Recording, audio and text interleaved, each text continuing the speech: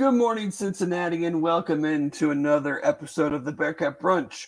Brought to you, as always, by our wonderful partners at Royal Links Golf Tours. Have you always wanted to play golf at St. Andrews? Have you ever enjoyed a perfect pint of Guinness in Ireland?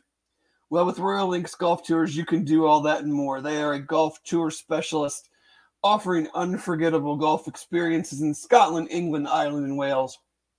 Their custom itineraries are more than golf trips. They are immersive, cultural, and country experiences that will surprise and delight you both on and off the course. Royal Links Golf Tours is owned by former Bearcat quarterback Hayden Moore and his partner, UC alum Jeff Bartholomew. So if you'd like to play St. Andrews or famed Ballybunion, please visit their website at royallinksgolftours.com or call them at 770-331-1525. And with that, we are back on a beautiful sunny Sunday morning to recap the first ever Cincinnati Bearcats Big 12 football game, which the Bearcats dropped 20-6 to the number 16th ranked Oklahoma Sooners.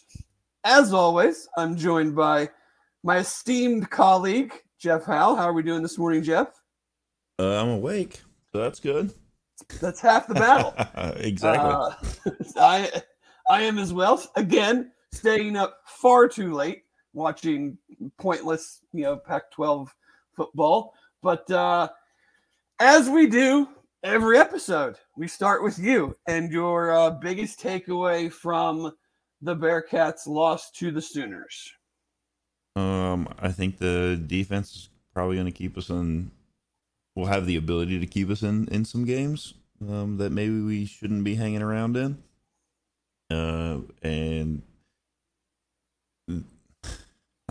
like last week, I mean, the offense has to get better. They've got to find a way to get back to what we were able to see with the kind of the flow of things. The first, I guess we can say like week and a half. First week and then half of the second game. Right. So. Yeah, I think to me the frustrating, obviously we'll get into the details of it, but the frustrating part is, they do good things and then they either shoot themselves in the foot or getting and this, I think, I think there's probably a bigger part of this that maybe we're not spending enough time on, of like all the new pieces, the new staff, the new offense in general, because you see when it's clicking and the talent is there, you see that it can be successful. I mean, absolutely. The Miami game, obviously we've talked about that enough. The red zone issues, those existed again yesterday. The short yardage issues existed again. Especially in the second half, but it's just, Oklahoma has a better level of athlete than anybody we've seen to date. Offensively, they came into this game averaging, and we'll get into the defense, but obviously the offense is the storyline. But I mean, they came in averaging 55 points a game, hold them to 20. They came in averaging 66% on third down, which is just an insane number. Hold them to 37. Just things that put you in a position. They did the bend but don't break thing that we talked about on Wednesday. They get into the red zone, you force a turnover, you force a field goal. You're not going to you're not going to shut them down.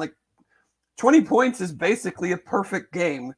And there are things that defensively I'm frustrated with, or we could pick at, but you held the most efficient offense in the country through 3 weeks to 20 points. So I'm not sure what else you really want to ask that unit to do, given that Deshaun Pace was suspended. Jack Dingle was in and out most of the day with what looked like an ankle and then maybe something else later on. So you're having Jonathan Thompson's out there a lot. Ken Willis is playing the whole, you're not even at full strength going against. Sammy Anderson's still not playing. Yeah, Sammy's still out. So, I mean, you're not even at full strength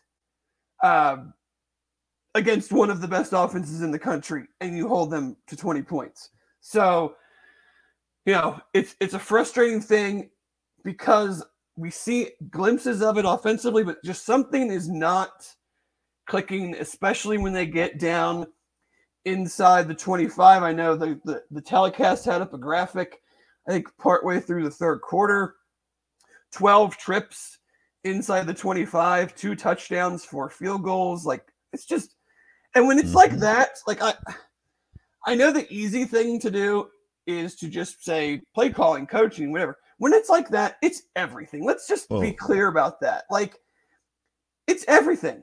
Like, you can't just single out play calling, or you can't just single out execution. Like, it's all bad right now. So I don't really have any time for like the whole like nitpicking here and there on different aspects of it. Well, something's got to change though. For sure. Like, I mean, what is like the definition of insanity kind of thing? Like, it just seems that there is a major disconnect that occurs, and I don't know. Like, I don't know if it is. Obviously, there's some issue with quarterback play inside. There's some issue with blocking. I mean, the offensive line, I think we knew was going to be kind of a soft spot on the team. Yeah. I definitely think the offensive. I actually did rewatch this one this morning, and I did some charting, and I think the offensive line was a major issue yesterday. And I think so. I was talking to some people yesterday, like afterwards, and kind of like towards the end of the game, and I think there was an issue. There, well, obviously there's an issue, but I think maybe that Emory. Obviously, there's pressure quite a bit, it seems, which obviously is going to, let's say it cuts his ability to go through any kind of reads or progressions. Let's say it cuts it in half, to be generous. And it seems like then when there's not maybe necessarily pressure there, maybe sometimes he's anticipating it and is, the interception over, I think it was like at the end of the half there, it was very clear that it was snap, turn, throw, and never saw the safety coming over. Yeah, I mean, and Satterfield mentioned that in the post game, like that was just a bad read. You're on the right hash, and your trips to the right, and you're throwing all the way down the left sideline, and that was not the read. I mean, the read was somewhere to the right, more than likely. But you're right. Like, he threw the ball 24 times in the first half, which is too many times. But when I give you this stat, I'm going to ask rhetorically, like, what else were they supposed to do? They ran the ball 15 times in the first half. 10 of them went for 2 yards or less. So if you can't run the ball and you're supposed to be a running team that uses play action off of your run, then what the heck are you supposed to do besides throw? Plus, you had the last drive of the first half where you're trying to get down the field quickly, so you're going to throw the ball more times than not. But, I mean, I've got Kiner 0, Jones -2, Smith 0, Jones 0, Monty 2, Monty -2, Miles 1, Kiner -1, Kiner -2, Jones 2. Like, those are some of your runs in the first half. What are you supposed to do? I thought Oklahoma's linebackers and their game plan did a great job. They were firing the A-gap constantly. They were downhill all day. And then, he's got 11 incompletions in the first half. 5 of those were straight throwaways where he's under immediate pressure or had less than 2 seconds to throw the ball. You got a drop and Shamon's drop and the interception. So he's 13 for 24 in the first half with 5 just automatic throwaways and a drop when you can't run the ball. And it still should have been 10-6. Like, the snap, the hold was good. Carter Brown just shanked one. I mean, it's going to happen. Well,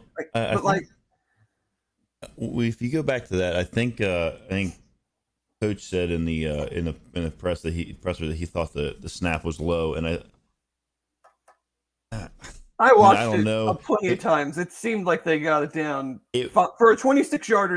It was good enough. It wasn't any worse than the 54-yarder. Well, it looked an awful lot like like a very bad duck hook Yeah. on like a par three. I mean, Yeah, it was you just snap hooked your driver into the water on a par five, like low, very like a because stinger snap that's what hook I is what it thought. looked Like I like. was like, shit, was the ball like on its side? Yeah, And because it so didn't even look natural the way that the ball. I don't no, know. I'm not sure what happened, but either way, like this offense is built on running the ball first and foremost, and then play action and taking shots down the field. And if you can't run the ball, then you can't really take shots down the field. There's no reason for, OU did a good job with, like I said, in the A gap. Danny Stutzman was awesome. I mean, That guy's 13 crazy. tackles, a sack, 3.5 tackles for loss. But Deshaun McCullough was good. Jaron Kanik was good. Like, they were just, I mean, let's just be real. They read things quicker than we could match them. Like, the offensive line couldn't keep up with their stunts, couldn't keep up with their pressure. Sometimes it was overloads, and there's just nothing you're going to be able to do. And But other times, like they're beating blocks. They're on one run play. I think it maybe was the second drive. Stutzman beat the tight end coming across. yes, the other thing that stands out a lot with that, like with what happened yesterday, they didn't miss any tackles. Like none of the and none of our guys made them miss. I had that in my notes, and that's been a problem all year. We don't break. We haven't broken tackles. You got a swing pass out to Miles. There's nobody there but the safety, and he brings him down. Like you cannot get tackled in the open field every time. No, And expect to be able to do anything explosive or to like get anything going if every time you're matched up one-on-one, you lose. Yeah, I think on we were awful on third down, but we were awful on first down to kind of get into that position a lot of times. Awful on second down to get into that position. So I mean, I think I was looking at it. About half of the third down attempts, roughly, were like 9 yards or more. So I mean, you're limiting yourself there as well. Yeah. Excuse me. But there's clearly something going on when they get inside the red zone / 25-ish, whatever, and short yardage, where they're just making it way too hard for themselves. I mean, when Emory had time and they were running slants, like the slant to Evan, a stick route, a hook, a speed, like there's no speed outs. They're like, they do all that stuff just fine. And then they don't run it on 2nd and 2, 3rd and 2, 4th and 2, whatever. Like the 1 4th down that kind of went through Peyton Singletary's hands. Yeah. D. Wiggins, I think, is open, but they're running like 3 guys across, and it's tough to see, and it's slow to develop. It was 4th and 2, kind of like towards the lair, and with the game still kind of in the balance. And I'm like, it seems like a wrong play to call there. Yeah, like you said, it's a mix of likely play calling, like not when you get these kind of like slow to develop plays down there in a confined space.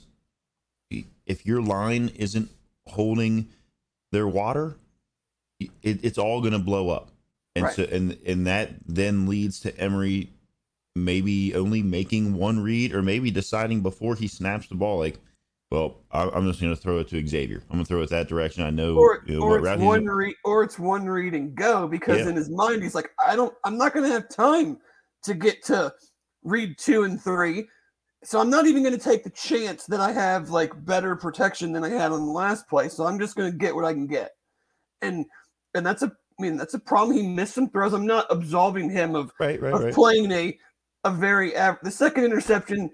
They're down. He's just trying to make a play. There's a guy hanging on his leg. Like, it's 4th down. I'm not really concerned about that one. But like, and then, so you can talk scheme and everything and the play calling and things of that nature. But like, at what point do you just say, like, it's 3rd and 2, 3rd and 1, 4th and 2, like somebody's just make a damn play. Like when you're one-on-ones, like, I know we want to have this like they're college kids that we don't want to be critical. Like, you can be critical without criticizing. Like you can't every third down and short, second and short, fourth and short, whatever. Every one of those can't be the wrong play call. Oh, it just can't be that complicated. Like at some point, hey guys, like block the guy in front of you. Like there was a 3rd and 1, I think. Miles, there's a decent hole there. The guy for Oklahoma fills it really well and just stones him. Like you got to be able to. I'm not saying make that guy miss and turn it into a 60-yard touchdown, but like you can't just get stopped in your tracks right there without being able to squeeze out 2 yards. Like that's a one-on-one play that we are not making right now. Yeah. I mean, we're not making it anywhere. I mean, if you want to break the line down to one-on-ones, like a lot of the time we're losing there too. And that's where it obviously like manifests itself in other places or causes issue. Like the ripple effect of the fact that the line isn't the greatest is kind of now pushing out elsewhere. But when we do get the opportunity to do something, those guys aren't making anybody or not kind of carrying their load either, at least on the offensive side of the ball. Right. I mean, you're just like in this game in particular, like too much getting pushed back into the backfield, whether it was a run play or pass play. Too many just not free runner around the edges, but like the tackles are struggling. You know, John Williams has been getting beat consistently now around the edge in multiple games. They were already, in this game, they did some rotating with him and Philip Wilder. But, DeAndre Buford has an extremely costly penalty down, prior to the missed field goal to push him back to 2nd and 13 down there, and the interior got moved around a lot too. So it's we were concerned about the tackles, but it was everybody yesterday. Well, and I think, you kind of expect when you go up against an Oklahoma or when the Bearcats moved into the Big 12, like you had to expect, and everybody said it. We've said it here. Other places, with people smarter than me have said it. Like when you go in, there's not going to be any. Once you hit conference play, you're not, running up against.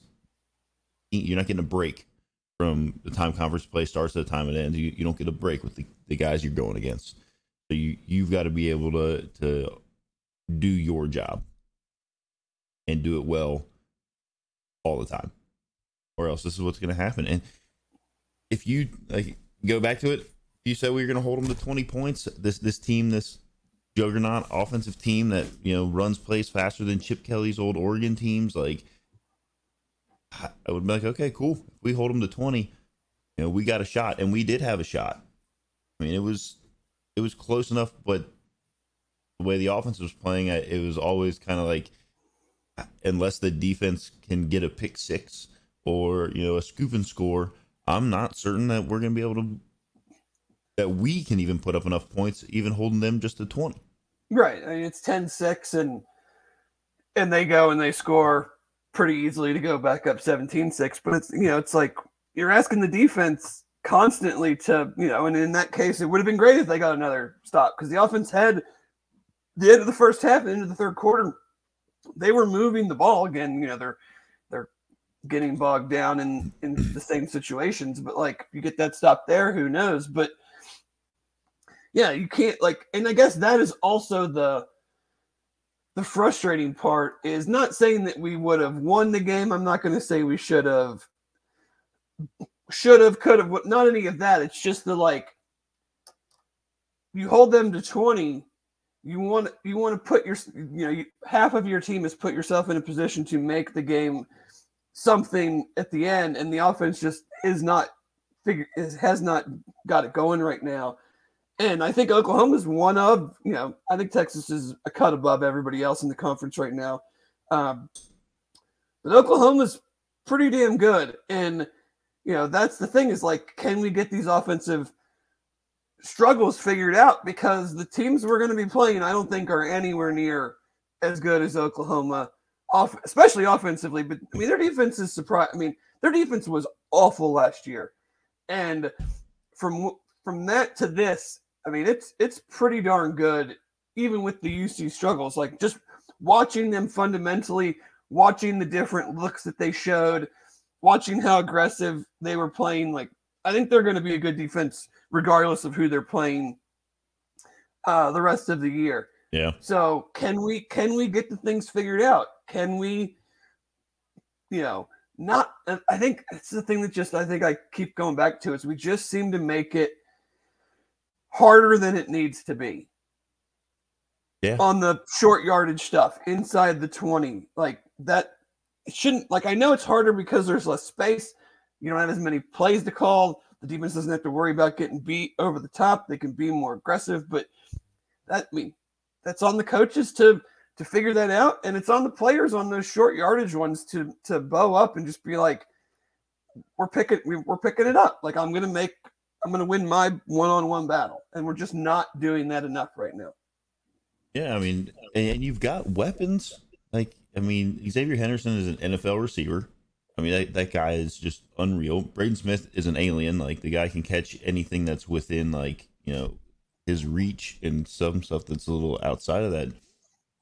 And for them to struggle so much, and like, if you get it close enough, I mean, Corey Kiner should be able to run the most people over, right? Like at least push them back a few yards just on his own. Yeah, and it's I know we're like beating a dead horse with offense, but you're playing from behind, and I talked about the run game issues, especially in the first half. I think I would have liked to have seen a little more of Miles, just because his speed element was noticeable on his runs. He only had 6 for 37 yards, long as 16. It just felt like he gave them, especially on the wide zone runs that they had. The inside zone was a disaster in the first half.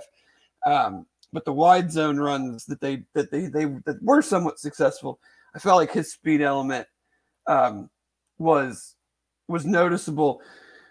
But again, I mean, you're behind and you're not running the ball well. So does it really? I'm not sure that's worth nitpicking on. It's on itself, but they have to figure it out. You got a short week. You're going to BYU. That's the other big issue is, you don't have a lot of guys time this banged week. up. I know sounded like Jordan Young banged up his hand at some point late in the game.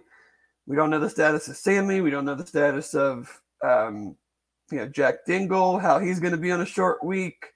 So you played a tough physical game in a hot conditions, and now you got to travel to, the furthest out west team in the conference right now and play late on a Friday night. So you're gonna have to figure this stuff out real quick. In Satterfield, I think he said that Deshaun Pace will be back, right? Or he expects that he'll be back. Should be, yeah. I mean, I don't know that it. I mean, not to. He hasn't really like stood out as a, as like a star by any means on defense. I thought Ken filled in very well yesterday. Mm-hmm. I did send. I told Aaron before the game. I said I think that the Godfather pops off, but I don't know if it's going to be enough. Like if that will necessarily translate to a win. And I thought Dante had a heck of a game. From where he was at. I mean, the defense by and large was very good. I mean, Dorian Jones, 13 tackles, a sack. It seemed like every time that the camera popped up when we were on defense, every time the camera popped up, it was Dorian Jones like standing there over whoever he just laid out. Mm-hmm. Yeah, I mean, you had Justin Harris, 10 tackles, Taj Ward, 9 and 2 tackles for loss, Ken Willis, 9 and a tackle for loss. There were just, and again, they had to play basically a perfect game, but there were still just moments where you're like, oh, just like, you got them backed up. It's 3rd and 19. They're giving up. They run the ball. They're giving up, and you let the guy break tackles and get 20 yards. Like just. There were certainly those little situations on defense where you're just like, and those, even though the defense played a really, really solid game, those are moments that get magnified when the offense is struggling the way that it was struggling. So like, and again, I'm not being super critical of that, but like those type of situations, like the offense is hurting. We got to get off the field there. Like you cannot give up 3rd and 19 from your own 3-yard line on a basic little handoff. I mean, it wasn't even there wasn't even an exotic nature to the play that they ran. They literally snapped the ball, turned, and just handed it off, and we're like, grab a couple yards so that maybe our punter has some room back here. It was a give up play. And he just kept going and making, like, they were just Bearcats falling on the ground all around him as he made it all the way up to the.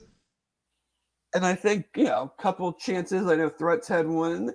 Would have been tough interceptions. But again, like, in these situations, you got to make those plays against a team like this when your,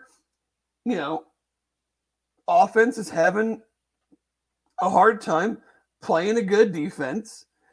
And, it seems like a lot to ask to be like, make every interception if it touches your hand, make every tackle, like no broken tackles. And, so I don't want to get too far out over that, but like, that's kind of the edge they're on right now due to the offensive issues that you just can't give up that type of a play on 3rd and 19 because you stop them. They're at the 5-yard line, 6-yard line. They're punting. They're backed up in the student section. Maybe he shanks another one. I mean, the punter was not good, so maybe you get the ball. You end up getting the ball in plus territory, and maybe you hit a big play because you feel like you got momentum or something like. Just it all works together. So the big play issue, I think, is there as well. I mean, you're just not going to consistently drive in, drive out, move the ball down the field without some big plays. I know I think I tweeted it out. UC's longest play of the day was 22 yards. And on every Oklahoma scoring drive, so there are 4 scoring drives, they had at least one play of 18 yards. They had one longer. The Shaman pass was 35. The Shaman pass was 35 yards. Oh, the Shaman pass, yeah. And then the Henderson one where he was one play. We had one play. Yeah. You out of bounds, and they gave it. I think I meant to say we had one. That play stood, Chad. He was inbounds. We had one play longer than 35 yards, or longer than 22 yards.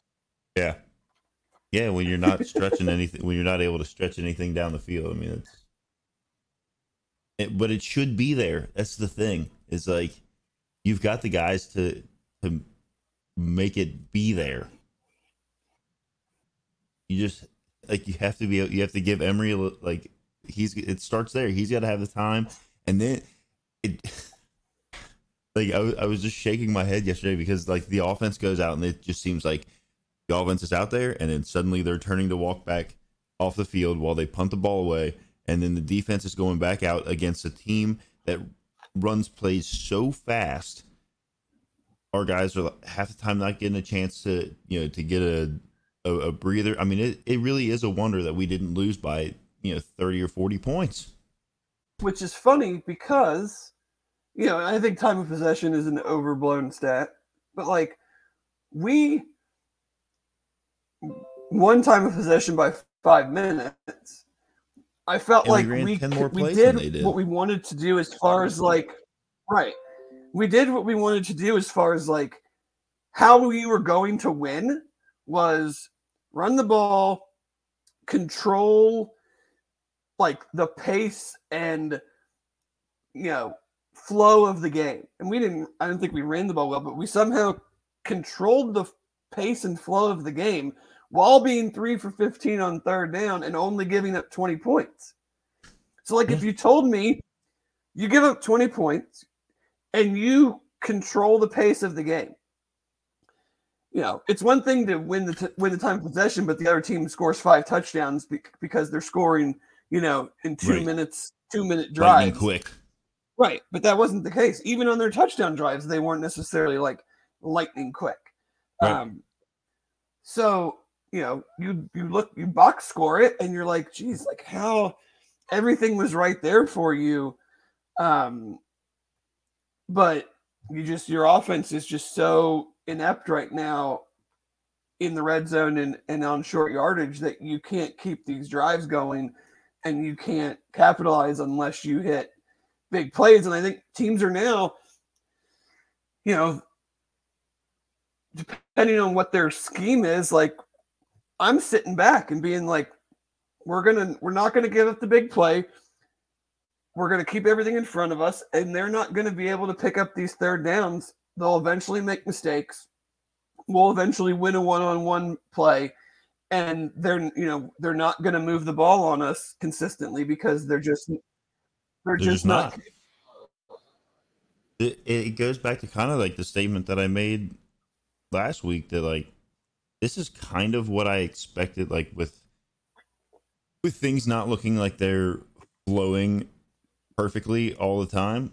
It's kind of like inverted from when I expected it to happen. Like I kind of expected like the beginning, like the first two games, maybe for it to look so, I don't know, like disjointed maybe, or like not everything clicking properly, whereas like it is backwards, where we looked like everything was clicking and guys were on the same page, and there seemed to be this like understanding between, and maybe some of that is because the offensive line wasn't getting as punished as they did yesterday.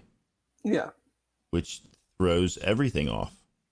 I think the fits and starts is emblematic of a whole new offense, players, coaches, scheme, and then also more tape being out.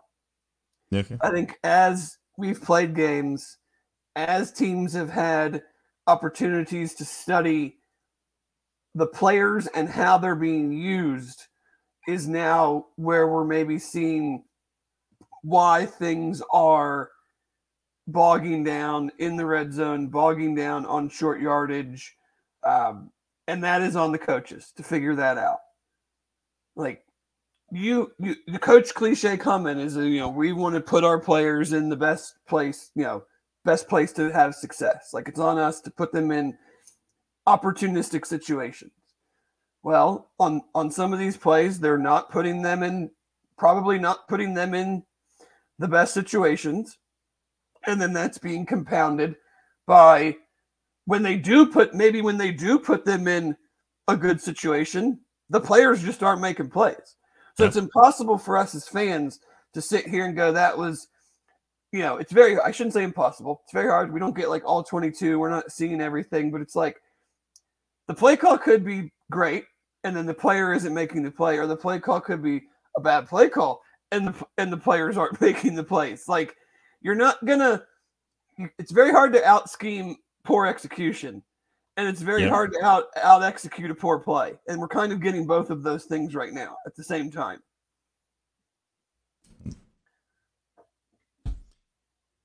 I mean, I don't know what the answer is, and they unfortunately have a 3-day week here where they've got to kind of figure out some things, maybe get some. I don't know if it comes down to like stripping the play, like looking at them and be like, look, we're going to strip the playbook all the way down when we get inside this area, and like these are the plays we're going to run, and it's nothing. You go all the way back to basics there, and then say like, let's see if we can figure this out this way. Well, I think it starts up front and with the run game, because the offensive line is not an offensive line built to just have Emory Jones drop back consistently, where the defense knows he's dropping back. Yeah. So if you can't run the ball, then you're certainly not going to, like, you can't run the ball and it's 3rd and 9. Like, why would we think you're going to be able to protect when they're bringing 5, 6 guys?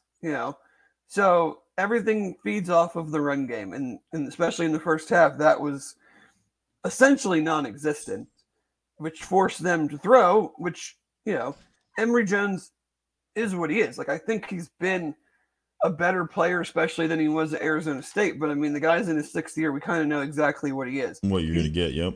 He's not a guy that you just want back there constantly, especially behind an offensive line that has some issues.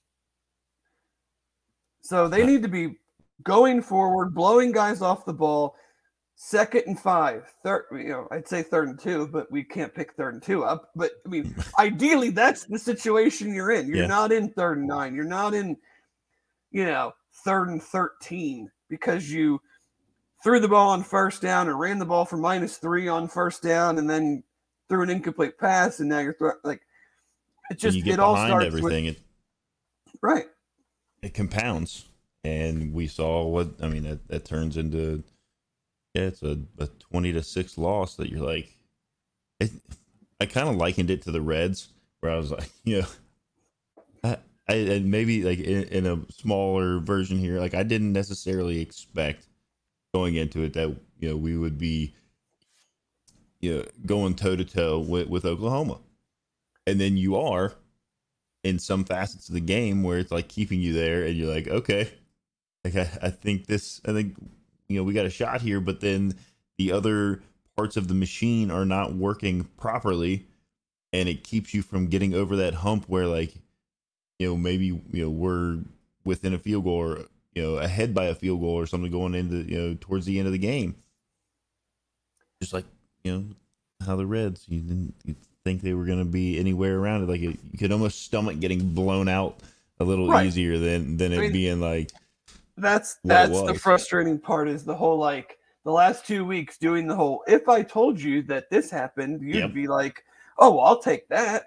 It's like Miami. If I told you we had over 500 yards of offense and had the ball in the red zone 8 times, you'd be like, oh, well, we must have won easily. And then this week, if I told you we held one of the best offenses in the country to 35 points below their average, you'd be like, all right, like we're definitely in this game. Maybe we don't win because they're still really good, but like we're definitely in it. And, a couple plays here and there, I think Shaman's drop was huge. Yeah, it hit him right in the hands. That sets him up 1st and 10 inside the 20 with plenty of time left. And at least, I want to say still probably both timeouts to possibly make it 10-10 at the half. And then even just the missed field goal, like if it's 10-6 at half, you're like, okay, we kind of, we didn't run the ball effectively at all. We threw an interception inside the 25-yard line, and we're still only down 4 against this team. Like, we got a shot. And then you just come out with absolutely nothing on that drive. It's had to be, pretty demoralizing going into the locker room. Well, even then, like even taking like another step back from that, we get the field goal. We're up 3-0. They have the ball, and literally, I thought I was watching a flashback when Dylan Gabriel threw the ball outside, and Jordan Young. If he sliced in there on the, it was literally going to be an identical clip to Sauce Gardner's first pick. Yeah, pick 6. He had a great read on that. I mean, that's he got his hands off to the side. It hit him right in the hand. Like I don't know if I don't even know who the receiver was. I don't know if he kind of bumped his hands as he was getting to it, but it would have been one of those things where they could have overlaid both of them together, and it would have been a really cool But then you'd be up 10-0 right there, and it's kind of one of the, take them out of everything that they're expecting to be able to do very early, and you're up 2 scores. Obviously, then the next throw lands in Threat's lap. He drops that. I mean, that drive ended on a fumble, but at the other end of the field. Yeah. A lot of shoulda, woulda, couldas, and like you said, it's seems like now this is 2 weeks in a row of if I told you that we were 2-1 going into Oklahoma, you would have expected that it was the loss was to Pitt. You would have been happy with 2-1 if you didn't know any of the facts as to who you lost to and who you beat. Yeah. And this week, kind of similar. Yep. I mean, it's like, you have a game last week that you feel like you should have won because you played much better than you played yesterday, and didn't make the plays when you had to in the high leverage situations. And then the same thing happens yesterday. You're in a game against a really good team and you don't make the plays in high leverage situations. So it's on everybody. Like that's the part that I just can't, I can't pinpoint and get on one thing. When you cannot do what they're doing, it's a collective effort. Like everybody's got to raise their game. So it doesn't really do me any good to start blaming coaches or blaming players. Like shit, it's everybody, man. Like, you just gotta be better. It's not like guys are running wide open and the players are missing them. So we got to do a better job of getting guys open. Got to do a better job of scheming open big plays. Mm-hmm. But for those big plays to happen, you got to break tackles and you got to block and you got to give your quarterback time and your receivers time to make those plays happen. So it all goes hand in hand. We just got to do a better job of not being, 3rd and 9 over half the time, because you're not going to pick those up. I mean, like, you're just not. That's not conducive to winning football games. If every time you're on 3rd down, they know, like, well, this is either going to be some little draw play, maybe a little, like, give up screen, or they're going to try and throw it deep because it's towards the end of the game, and that we're in 4-down territory. Like, it's just, yep. So Josh says that he thinks Miami's better than Pitt, which I think that's starting to show. I don't know. I'm not sure I'm going to go that far. I wouldn't say that, but that Pitt was not as good as of a win as we thought it was at the time. But we talked about that last week too. So yeah, I mean they played a little bit better. Phil Dracovic wasn't a total disaster last night against North Carolina.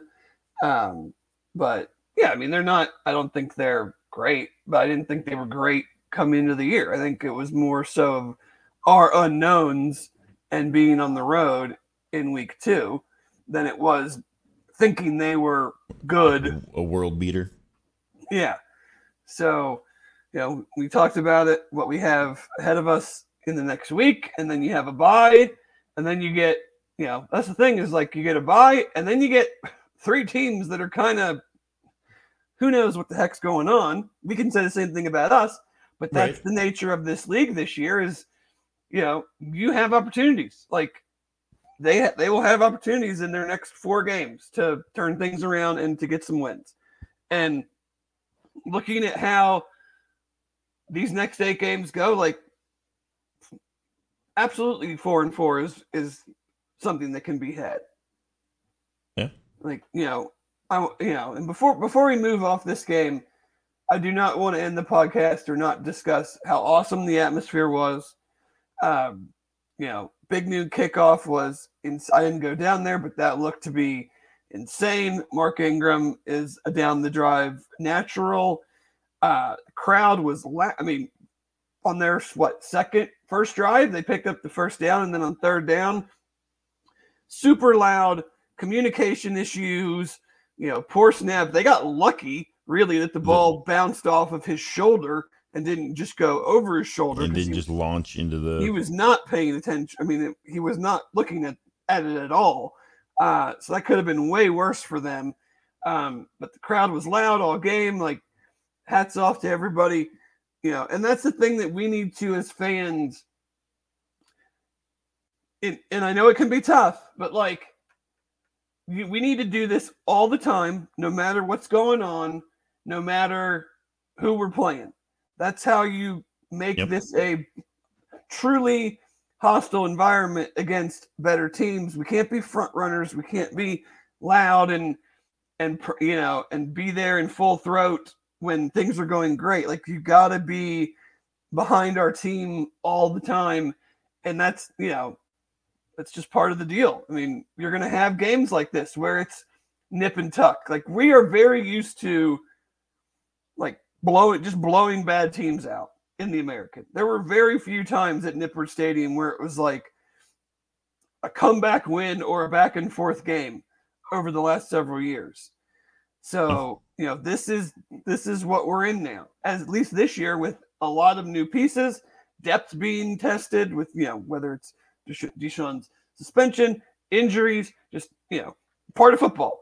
And we knew the depth was going to be a problem coming into this year. Coach Satterfield said that in his press conference last night that our depth is not there. Like we don't have a ton of guys. It's, I don't think he wanted to say non-existent, but that's. I mean, I don't think it's like a crutch or an excuse. We talked about it all summer. Yeah. Like and there's position these guys groups got to play because of the coaching change, because of the transfer portal. Like there's just position groups that don't have the requisite depth that they need at this point. So guys get hurt. It's football. So other guys are going to have to step up, and hopefully they can handle that. But I thought the crowd was awesome. Definitely caused problems for OU. Their first true road game. I mean, they played at Tulsa, but that was pretty much an entire home crowd. So well, I saw one of their guy, Parker Thune. I hope I'm saying his last name right. I guess he covers Oklahoma for like Rivals or whatever. And he had tweeted out or posted or whatever it is now that it doesn't sound like there are only 40,000 people here. That it's a fantastic environment for college football. Which if you're into taking some moral victories away from it or some victories as a fan base, pat yourself on the back for making the environment something that a Big 12 team that is has been around big time college football for quite some time is thoroughly impressed with our little stadium that everybody's like, oh, it's too small to be a big time place. And they I think even everything I've seen, like in his mentions, I think some of their fans were even like, we need to be more like this. Like, it doesn't matter that we have 80,000 fans. Like, their stadium's louder than ours. Like, So there was one that commented in there and was like, why can't we be like this? And somebody was like, well, we need to not be a medical school and an engineering school and a math. Like everything they were like everything they were listing off. I was like, UC is all of those things. I mean, I will say I saw an awful lot of OU fans yesterday, and not a damn one of them had a cold beer in their hand. So I'm kind of questioning. Did you offer them a Cincy Light? I did see a couple drinking, and I said thank you for supporting our players. Yep. Maybe that has something to do with it. I don't know, but yeah, I mean, the atmosphere was great, and it needs to be like that against teams that aren't near as good as OU. So, hopefully that helps, cause them even more issues and propels the Bearcats to wins. I know we're already at almost 50 minutes, and we haven't even touched on national games on a week that was full of national games. Obviously the ending of the Notre Dame Ohio State game was something. Thought the game was over. Ohio State somehow gets the ball back, and then on the last two plays of the game, Notre Dame only has 10 guys on the field, and they know it. And I'm not sure how the first one even happens because Ohio State subbed, so that would have given them the ability to sub. And then on the second one, there's a clear defensive lineman missing right where Ohio State ran the ball. Yeah. And Marcus Freeman says he didn't want to take a timeout or didn't want to take a penalty because he didn't have any timeouts. And I'm like, so you'd rather, and they're on the 1 yard line. So it's like, so you didn't want to give them a foot and a half because why? And you'd rather play it out with one less defensive lineman on the field when they're going to run the ball. And they honestly hadn't had much. I mean, they had stopped Ohio State numerous times in short yardage situations in the middle of the field down to go. I mean, they had done that, and now you're just like, well, we're just gonna roll the dice on this one, like play with 10 guys out there when all they're trying to do is push our guys in that exact spot backwards, and we're gonna give them an extra big body to do that. It was very interesting. Yeah, didn't make a ton of sense to me. I also didn't understand why they ran they allowed Ohio State to hold on to a timeout by running a screenplay. I noticed some conversation about like their own play calling on the drive before that. It was very, very odd. Like they ran the ball. If I recall, they didn't get a whole lot, and then it gets backed up, and instead of just running the ball again to continue to drain the clock and at least take Ohio State's timeouts, they gave them a free timeout by throwing a screenplay that was almost a pick six. Yeah.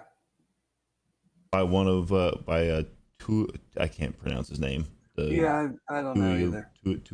Whatever. But I mean, he got his hand up and almost had a pick six, and they turned into a free timeout for Ohio State. Which when you look at it, they score with 1 second to go, and you could have run. I know that's kind of like apples and oranges. Really, is how time is going to work after that happens. So even if you want to run play and make them call, then they don't. Yeah, I don't know. So. I think Texas is really good. Yeah. Like I don't think Baylor's any good, but man, when they look good, they got some dudes on offense, and their defensive line is nasty. Yeah, Texas is. I'm glad we don't have to run into that. Yeah, I mean, I think they're going to say significantly better than everybody else in the conference, but I think they're, quite a bit better as of now. What else jumped out to you? Well, the boys from Boulder, that was expected, though. Like, did anybody not think that Oregon was going to just throttle them? Well, I think though it almost became one of those situations on a much obviously larger scale than kind of what's going on. What happened like here, where like they came out, they did something a little unexpected at the beginning of the year. Things looked like they were, becoming especially like the casual fan, like all the pomp and circumstance and all the stuff that's going on around it. Like maybe they were better than everybody thought they would be, and it just wasn't there. And Oregon let them know, and then continued to let them know. And I think when they played teams with significant talent, their deficiencies were going to be exposed greatly, and that's exactly what happened. Especially when you have a coach in Dan Lanning who made no bones about the fact that he wanted to score as many points as humanly possible against Colorado. My favorite thing was their best offensive and defensive player streaming Twitch at halftime, down 35-0. I liked how they had like 23 yards in the first half, which is only slightly worse than Iowa, who had 61 yards of offense with 6 minutes to go in the game. I don't know, but Colorado carries some giant chair around with them. Yeah, it's like a throne. Yeah, they had somebody like took a picture of them after the game, like nothing like having to lug this thing off after getting blown out. Yeah, getting destroyed. That one, the end of the Florida State Clemson game. I feel bad for their 40-year-old kicker. His 3 kids are distraught. Probably 3 teenage sons are probably distraught today. Alabama. That was the most obvious thing that was ever going to happen. Like everyone's doubting whether they're still good, and Lane is doing Lane things, and it was very clear that Alabama was going to just work them over. And then surprising, I know that the final score is a lot different, but Arizona State hung with USC for quite some time. Like. Yeah, because USC, I mean, it's play the USC over. Like they don't really care about defense. It was tight. I mean, into like because all the pre-show, like the going on in the morning were like, do you take Caleb Williams with like 500 yards and how many touchdowns, and they're like, well, however many that he wants to get, and like he'll be out of the game by halftime, and like none of that happened. Like, I mean, he did end up with 322 yards and 3 touchdowns. So like, and they scored 15 points in the fourth quarter to kind of stretch it out a little bit. But I was just a little bit surprised that because Arizona State is not good, and they made it. They hung around a little bit longer than I thought would maybe happen. How about Ben Bryant, Northwestern? I watched the end of that game. Dude threw a great ball to force overtime, and then they did a little kind of roll out, slip the tight end out in overtime. They were down 21, I think, maybe even into the fourth quarter. He threw for almost 400 yards, I think, or over 400 yards and 4 or 5 touchdowns. 396 yards, 4 touchdowns for Ben Bryant. And they were down 21 points at the start of the fourth quarter and scored 21 points to tie it and send it into overtime. And he was throwing downfield dimes, lasers, anything that you would want out of your quarterback. Ben Bryant was doing yesterday for Northwestern, and it had to feel. I mean, they showed him at the end of the game, where he was just kind of you could tell it hit him because. Yeah, I mean that cannot be an easy situation. You transfer there, and then all the stuff happens with Pat Fitzgerald, and you weren't probably going to be very good anyway this year, and you're getting your butt kicked at home, and for them to fight back, especially against such an upstanding person like PJ Fleck, I really hate to see that happen. Yeah, I can't imagine what his comments in his post game were. I'm sure that was hilarious. Oh, tough luck. Good old Ben Bryant came out there and led the charge I'm back. Trying to think in conference there was anything that I will say my Big 12 conference championship game pick is not looking great. Texas Tech.